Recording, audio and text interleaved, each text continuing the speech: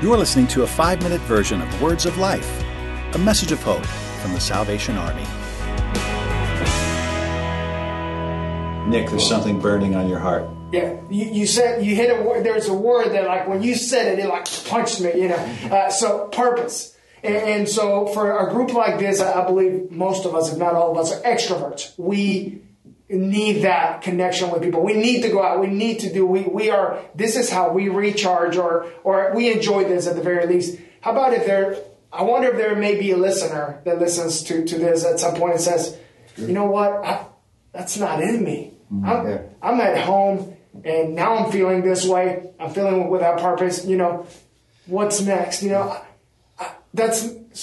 think that's what I think we also need to look at is that for me, great. If you tell me, hey, I'm listening to some great ideas, I'm going to follow up. I'm going to build a shoot and, so I think it's great. But what if that's not your gift? What if, you're a background scene kind of person? I think we also need to address some of that. Well, and we've seen that at with our congregation. Our Hispanics have actually very much grown. I've got one lady, she's sort of got the reputation of being a difficult one. She has taken this opportunity. She's ministering in her neighborhood. She's checking on her neighbors. She's taking them food. She's praying with them. They had a death in their community. She was over there. She was praying with them. And I'm like, wow, this is what you were made to do. This is what we're supposed to be doing. So our Hispanic side, they're a little more outgoing. However, our Korean side is the complete opposite. Through this, they very much stayed in. They're almost comfortable being to themselves, being very cautious. And so where it's been fine for me, my Hispanics, they want to go out, we're going. He's had a whole different challenge in figuring out how to reach, how to connect with his part of the congregation, with the Koreans, because, even going to visit.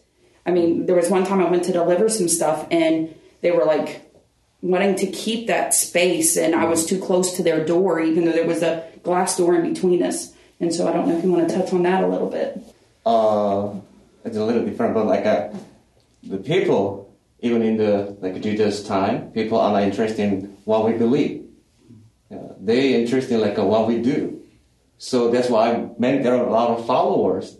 But Jesus picked 12 disciples and made them the people who can just share the love of God. So this pandemic, I think it's kind of time to we know, I don't want to say, but sometimes we can separate from husk, from the weeds. Sometimes we cannot just expect the whole people just focus on what we do. Instead, we continue to the small things. We make a disciple, and then they can just go into the world. We can just spread all things, even though we have a failure. But we kind of, right now, I'm just feeling like I have a failure with my current congregation because culturally, it's different. So they kind of refuse if I approach. But I continue to make the disciple. Then eventually, after this, they're going to go out, go into the world, and they do what we believe. So I truly believe that. Mm-hmm. I think people see what's happening, though, and they realize that in the St. Francis of Assisi model, preach the gospel, use words when necessary, people are seeing what's going on. And I have to believe that God's using that to maybe even stimulate their thinking, right? Could you believe that? Yes. Can't you, Chen? Yeah. I appreciate that. Going forward, like Jeremy said, there are some things that cannot stop. And admittedly, I'm now thinking in my own church, how can I engage more purposeful acts of worship in that sense? And I don't mean singing, worship through our service. Sure. I think that's a good thing. Again, not faith by works, but faith without works is dead. We got to get to it and be a part of helping our officers beat the drum, so to speak, in our communities.